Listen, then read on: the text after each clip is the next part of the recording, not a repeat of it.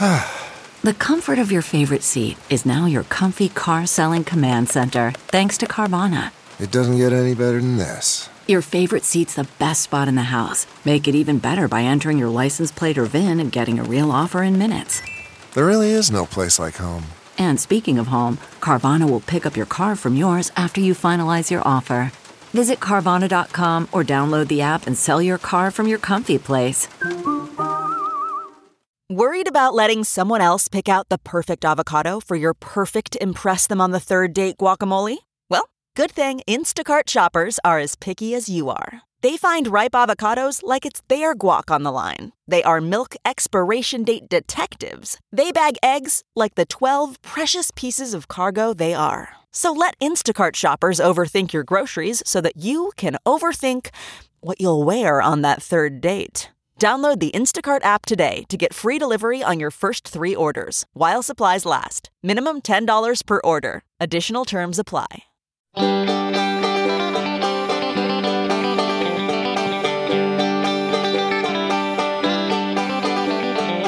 Welcome to the Caixin-Sinica Business Brief, brought to you by Sup China. Each week, we bring you a roundup from the world of business in China from Caixin, China's authority on business and financial news, as well as interviews with Caixin Global reporters and editors. I'm Kaiser Guo from the Sinica podcast. After a 1-week break, we are thankful to be back on the air. Speaking of which, a very happy Thanksgiving to any of our US-based listeners tuning in. And just like a Thanksgiving turkey or tofurkey, we can't be leaving out the vegetarians. Today's episode is stuffed with all the juiciest China business news. We're talking about the latest developments when it comes to crypto, global trade, and the metaverse. But first, let's dig into the latest on Sino-US relations. Last week saw some major geopolitical developments after Xi and Biden held their first video summit. According to the Chinese state-run Xinhua news agency, the pair had a candid, in-depth, and extensive strategic exchange on issues including Taiwan and trade relations. During the meeting, the two presidents noted there was consensus on mutual respect and preventing competition from veering into conflict. In reaction to the meeting, former U.S. Secretary of State Henry Kissinger says that the virtual summit marked a good beginning for the world's 2 largest economies to avoid a conflict. However, the 98-year-old diplomat who paved the way for former U.S. President Richard Nixon's landmark trip to China in 1972, which contributed to rapprochement between the two countries, also said, quote, "We're through the mountain pass on a precipice from which you can look in both directions. And now it depends which direction is chosen." Kissinger shared his views on bilateral relations at the Bloomberg New Economy Forum. And that's not the only China-US news that's been making the headlines. Washington and Beijing have reached an agreement to ease visa restrictions imposed on each other's journalists in an effort to soothe tensions between both sides that led to Trump-era tit-for-tat measures against media workers. According to state media reports, the consensus was made prior to last week's virtual meeting between the two countries' presidents. Under the terms of the agreement, the U.S. will issue 1-year multiple entry visas for Chinese journalists and initiate the process to address the duration of stay issues in the country. State media reports have said that China will then issue equal treatment to American journalists after U.S. policies are in force, quote, based on the principle of reciprocity, end quote. As part of the agreement, journalists will also be able to freely depart and return to each other's country, according to the state media reports. Both countries would also review and approve visas for new correspondents in each other's country in accordance with laws and regulations. As a reminder, China and the U.S. have imposed tighter controls on each other's journalists since early last year, with limitations on their credentials, visas, and duration of stay amid deteriorating bilateral relations under the Trump administration. Turning to the last rumblings in the cryptosphere, China's top economic planning agency has offered more details about how it will fulfill its promise to root out cryptocurrency mining, saying that in the next phase, the crackdown will focus on industrial-scale mines and state-owned entities' involvement. A spokesperson for the National Development and Reform Commission said at a press conference last week that authorities will also prioritize the elimination of Bitcoin mining in particular, adding that the agency will also force crypto mining projects that currently pay residential electricity prices to pay higher rates as a punishment. According to the NDRC spokesperson, virtual currency mining features high energy consumption and carbon emissions and doesn't play a positive role in industrial development and technological progress. The spokesperson added that the risks derived from the production and trading of virtual currency are becoming more and more prominent, saying its development has a severe adverse impact on promoting high-quality economic and social development, energy conservation, and emissions reductions. And speaking of reducing emissions, in some major environmental news, China will establish a special re-lending facility of 200 billion yuan, or over $30 billion, to support the clean use of coal. The move follows a carbon reduction support tool launched earlier this month by the central bank to help businesses reduce emissions of climate change-causing carbon dioxide. These steps suggest that the world's largest greenhouse gas emitter is moving to reduce reliance on coal while trying to achieve its long-term carbon neutrality goals. According to the State Council, the loans would support cleaner methods of using coal, such as smart mining, more efficient coal-fired power plants, clean residential and industrial heating, and development and utilization of coal bed methane.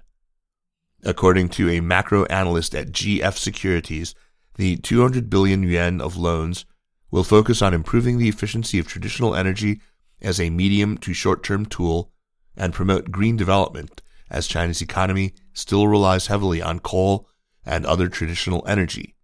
Meanwhile, the carbon reduction support tool focuses on development of new energy as a long-term mechanism. There has also been some exciting developments in global trade.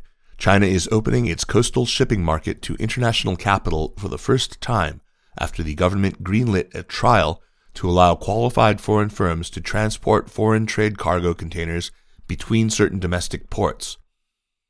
The State Council, China's cabinet, announced that it had approved a proposal to launch a 3-year pilot program for the Lingang district of China's Shanghai Pilot Free Trade Zone. The move is said to mark the first time the People's Republic of China has given foreign capital access to coastal shipping between domestic ports. Firms outside the Chinese mainland have long been banned from shipping goods between mainland ports and from chartering Chinese vessels for slots. In the pilot program, qualified firms from overseas as well as from Hong Kong and Macau will be permitted to ship foreign trade containers between Yangshan Port in Shanghai and ports in Dalian, Tianjin, and Qingdao via the foreign-flagged vessels they own. Foreign companies have been calling on China to open up its coastal shipping since it joined the World Trade Organization in 2001. China is the world's largest exporter of goods, and all major global container shipping companies have foreign trade transportation business off the Chinese coasts. Now let's turn to the latest on the e-commerce giant Alibaba. The company has slashed its full-year revenue forecast last week while posting weaker than expected September quarter results. Or to be more specific, Alibaba reduced its guidance for revenue growth in the current fiscal year to between 20% and 23% year-on-year. The firm cited general economic fluctuations, the impact of the COVID-19 pandemic, changes in laws, regulations, and the regulatory environment among factors that affected operations. It previously forecast annual revenue growth of almost 30%. In light of the news, Alibaba's American depository shares closed down 11%. In some other wild news, 6 people have been sentenced to jail over an April incident in which 3 leopards escaped from a safari park in a city near Shanghai. A local court in eastern China's Hangzhou found the zoo's general manager had colluded with 2 other managers to cover up the incident, dispatching staff to find the big cats themselves in order to avoid repercussions.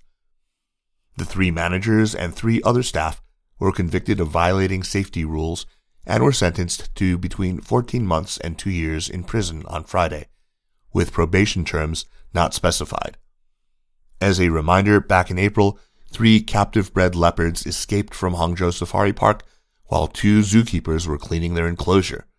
Investigators found that zoo management concealed the incident and failed to report the case, choosing instead to search for the leopards to avoid a potential hit to the business.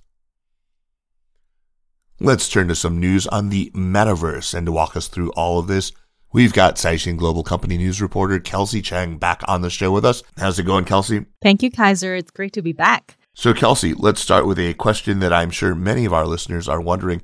What the heck is a metaverse?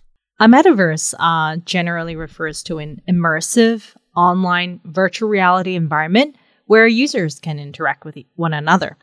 The term was first coined in the 1992 novel Snow Crash by American writer Neil Stephenson. Another recent portrayal of a metaverse-like environment was in the 2018 film Ready Player One. I'm not sure if you've seen it before. Yeah, I have actually. All that geek pop culture reference. That was all stuff from my age group. Dungeons and Dragons, the movie Excalibur. Great movie. Quoting Matthew Ball, a venture capitalist who co-founded the first metaverse-focused ETF, that's Exchange Traded Fund, and someone who has written extensively about the subject, he says, your Counter-Strike gun skin, for example, could be used to decorate a gun in Fortnite or be gifted to a friend on Facebook. Similarly, a car designed for Rocket League could be brought over to work in Roblox. For non-gamers, this could mean a virtual experience where people can attend interactive events like concerts or try on clothing and shoes at digital storefronts. And as everybody might have already heard, Facebook announced on October 28 that it was changing its name to Meta, a move that indicates CEO Mark Zuckerberg's commitment to a concept it has described as the next frontier of digital interaction. However, there are also very skeptical voices out there. Not everyone is equally enthusiastic about the concept as often described. John Hank, the founder of Niantic, the company behind Pokemon Go, described the vision of this Ready Player One-like virtual world as a dystopian nightmare, suggesting that technology should be used to make core human experiences better and not to replace them. Now, if I can bring the China angle into this, how have Chinese businesses reacted to Facebook's moves?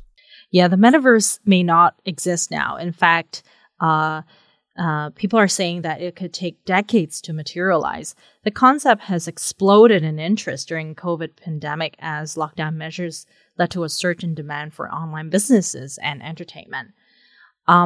We've seen investment flooding into technologies such as VR, that's virtual reality, and digital imagery. Chinese tech companies and gaming companies, which is a key area for getting the metaverse up and running as they possess tools for complex simulation, have been jumping on the bandwagon and seen their valuations soar. So one day after Facebook announced its name change, search engine Baidu filed trademark applications on the term Meta app in the communication, scientific instruments, and design research categories. Earlier this month, the company released Xirang, which is a metaverse app. It described it as a metaverse app that allows users to explore virtual environments through smartphones or VR goggles. In late October, video game giant NetEase applied to trademark a number of terms linking metaverse and its AI and gaming units. And the concept is also believed to be the driver behind ByteDance's acquisition of China's largest VR headset maker Pico Interactive in August, as well as its 100 million yuan investment in Chinese Roblox rival Reworld in April. Even the country's tourism industry is getting on the hype train. Last Thursday, local officials unveiled a metaverse research and development center at Zhangjiajie, where the National Forest Park in part inspired the design of locations in the 2009 sci-fi blockbuster Avatar. The hype is also being reflected in China's capital markets. Out of the 75 metaverse concept stocks in the A-share market, 60 of them saw a rise last Monday, with 34 of them soaring one-day gains between 3% and 20%. For example, shares of online game developer Shenzhen ZQ Game rose by 420% from the beginning of September to its high on November 11th. The company announced on September 6th that it was partnering with a liquor maker to develop a metaverse game, where players can make spirits virtually and earn a real product. So it sounds like businesses are pretty excited by all this, but I'm sure many people are wondering what Chinese regulators, who have been rather active of late, we might say, what are they making of this metaverse business? Yes, exactly. We think right now companies are being kept on their toes as regulators play catch up. There have been concerns flagged over market speculation, data access, and national security. But while all that is happening, Chinese authorities appear to be taking a cautious approach, trying to attempt to strike a balance between regulatory control and the risk of stifling innovation. So, for example, the Shenzhen Stock Exchange sent letters to two companies demanding them to substantiate their claims about metaverse development and asked if they were using the buzzword to boost their stock prices. At the same time, state-run newspapers, including Securities Times and Economic Daily, have warned about blindly buying into the metaverse concept, and quote, which they call it a recently emerged and immature concept. And on October 30th, a state-run think tank affiliated with the Ministry of State Security published a research note saying that the metaverse has potential national security significance in terms of technological hegemony and technological safety. But despite all these signals of official misgivings, the world's biggest gaming company, that's Tencent Holdings, remained optimistic, saying that it believes the government could come to support the concept. In an earnings call, President Martin Lau noted that the regulations governing China's metaverse would be different from the global market, but he believes that Beijing is not fundamentally averse to the metaverse. The company actually views it as an opportunity to add to its existing gaming and social media businesses. At the same time, the country actually officially established its first metaverse industry group under the China Mobile and Communications Association that includes state-owned China Mobile and China Unicom. So based on the above evidence, we still can't say for sure what stance the government is taking on the metaverse concept, but one thing's for certain. Players across sectors including chips, algorithms, computer imagery and display, as well as content producers, they must move forward together if we want to make this happen. Well, thanks, Kelsey, for this great overview. You're welcome. Thank you. All right. Speak to you soon. Bye-bye. And that's it for this week. Thanks for listening. The Caixin-Sinica Business Brief is produced by Kaiser Guo and Nandini Venkata with stories from the staff of Caixin Global. Special thanks to Li Xin of Caixin Global. Thanks to Spring and Autumn for the music. If you want to listen to our extensive back catalog of podcasts or check out more of Caixin Global's great journalism, then download our app or head online to caixinglobal.com. And for daily news and views, make sure to subscribe to SupChina Access for the daily newsletter. Find us at supchina.com. Thanks for listening, and we'll see you next week. Take care.